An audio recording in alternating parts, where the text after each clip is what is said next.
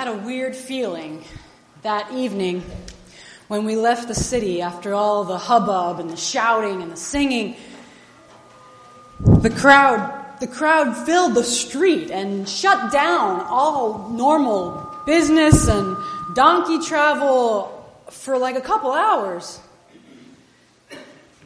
They were on fire. You could see in people's faces just the desperation. The desire for their children to grow up without fear. As we walked, some people offered us weapons and told us they were ready to mobilize at a moment's notice. Some people stood in his path, like blocking the way, just they needed healing, or they were pleading with him to help them get their husband out of jail. This surge of energy in the city, this raw need, and all the expectations, it scared me a little bit. All through the next days, I was uneasy. That evening, before the Passover, she came with her expensive ointment. She was so clear and so loving as she anointed his head. Of course, we all recognize the sign. A prophet chosen by God. And we believed he was God's anointed, the Messiah. But who of us was ready for the Messiah that he was called to be? The kind that would die rather than kill. Whose way was love all the way to the end. We weren't ready. Who could be ready for such horrors? We women tried to stay with him, or at least near him. But I'm getting ahead of myself. This woman and her anointing oil, in a way, represented all of us in joining Jesus in the hardest part of his calling. She held herself with calm confidence, honoring him, speaking so much truth with this simple gesture. And somehow she seemed at peace with it, anointing him for his burial, he said. His burial. The words send shivers through me. She has done what she could, he said, and would be remembered for it. I wondered in those next days, had I done all that I could? Save us, they shouted. Hosanna! Oh, it was electric. We all felt it. Our need to be seen as human beings, as children of the Most High. Our need to be released from the crushing taxes, the betrayal of our leaders sitting comfortably in Rome's pocket. They were so used to their power, I don't know if they wanted a Messiah at all. They were happy with the way things were. But Jesus was always surprising us, pushing past our prejudices and assumptions about what was right and who he should be. But he was pushing so hard, I was afraid for him. He didn't care enough about protecting himself. We needed him to lead, but he was going to get himself killed. And he knew it. That was the strange part. Well, and I guess some others understood this better than we 12. That woman and her ointment.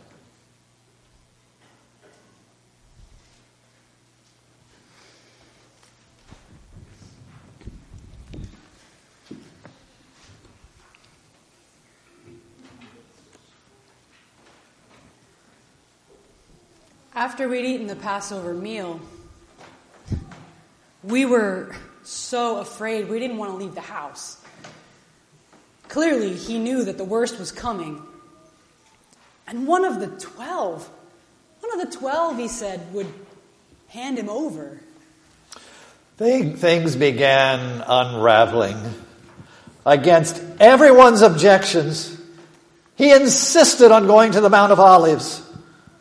As we walked, he told us we would all desert him. I was so sure I would stay with him through everything. I loved him. But I had a lot more to learn about love and trust and courage. He trusted God more than anyone I'd known or heard of. At the Garden of Gethsemane. Looking back, I can't believe we were all sleeping. Sleeping. While he was pleading with the Blessed One for his life. We should have been awake to the signs and seen this night coming. He was always challenging their compromises and callousness toward us with so little power. But when he warned us, we didn't want to hear it. Maybe because we feared how much it would cost him, how much it would cost all of us. I've never been so anxious, shaken, and then they came. Dozens more than they would have needed to arrest him. We're simple country people and mostly unarmed. The empire specializes in overkill. When we saw that he would not resist them, we all ran for our lives, just as he had said we would.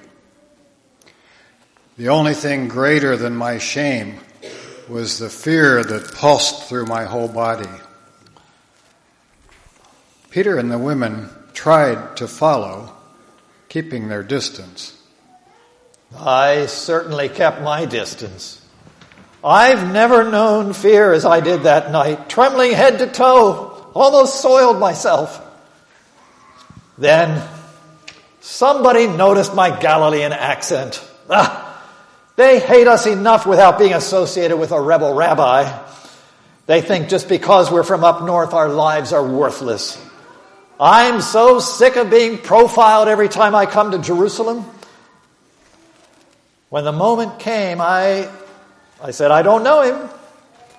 I didn't know him like I thought I did. No, this was not the man I knew. So strong and so sure and full of hope. What happened? I heard they were dragging him off to Pilate, and I thought my insides would spill out. I could not contain my grief. Those nights were inconsolable.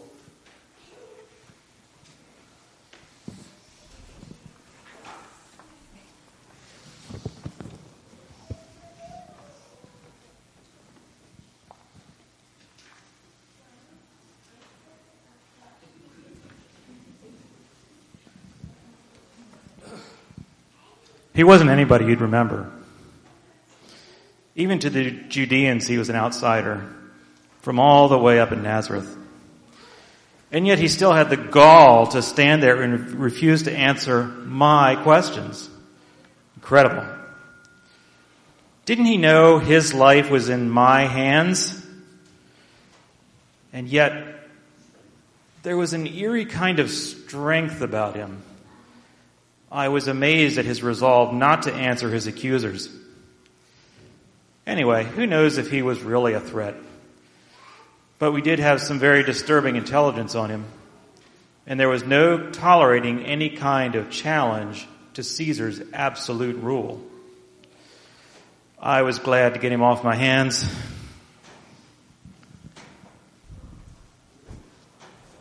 He just would not play by their rules. In life or in death. I had to smile a little just watching him defy Pilate, that cruel. I can still hear the crowd crying, "Crucify! Crucify! Crucify! Maybe they were enraged at seeing another shining star preaching hope and a new order that he just couldn't deliver. Part of me understood their outrage and their desperation. But it was all just so confusing and fast. And before we knew it, Pilate had made his choice, and the soldiers dragged him off to beat him. They did with him what they pleased. They treated him like a rag doll, stripping off his clothes, dressing him up in the empire's royal purple, shouting, "Hail, King of the Jews!" It was a disgrace.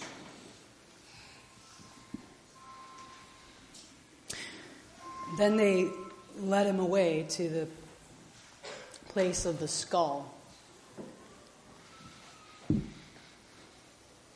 And he hung there helpless.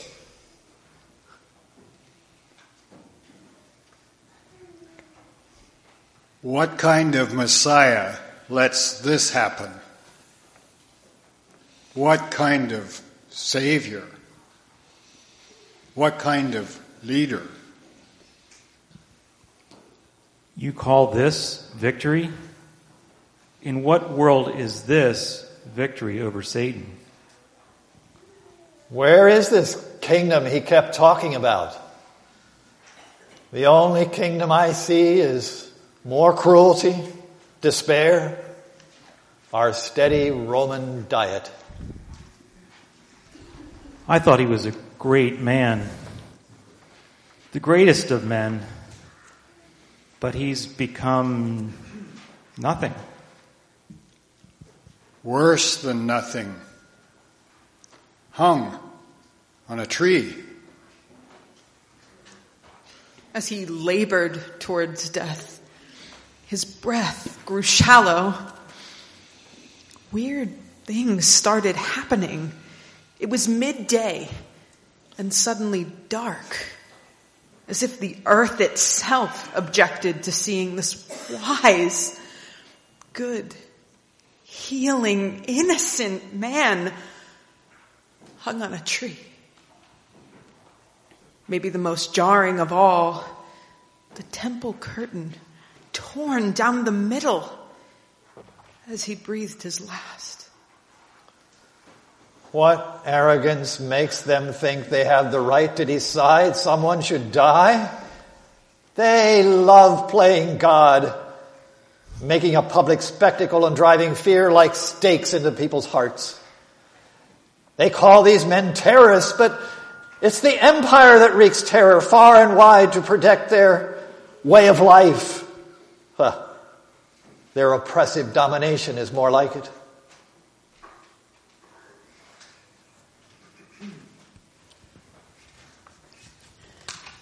Our brother Paul said, the Holy One's power is made perfect in weakness. We didn't know it, but we were watching that happen. He was stretched to the breaking point, stretched between all of our contradictions, our unwillingness, our clinging to what we know. But he kept opening his hands. He opened so far, it broke him. Our hearts just tore in our chests. We couldn't think. We could hardly breathe. There was nothing to say. Only now we begin to see he was becoming the knot of the covenant.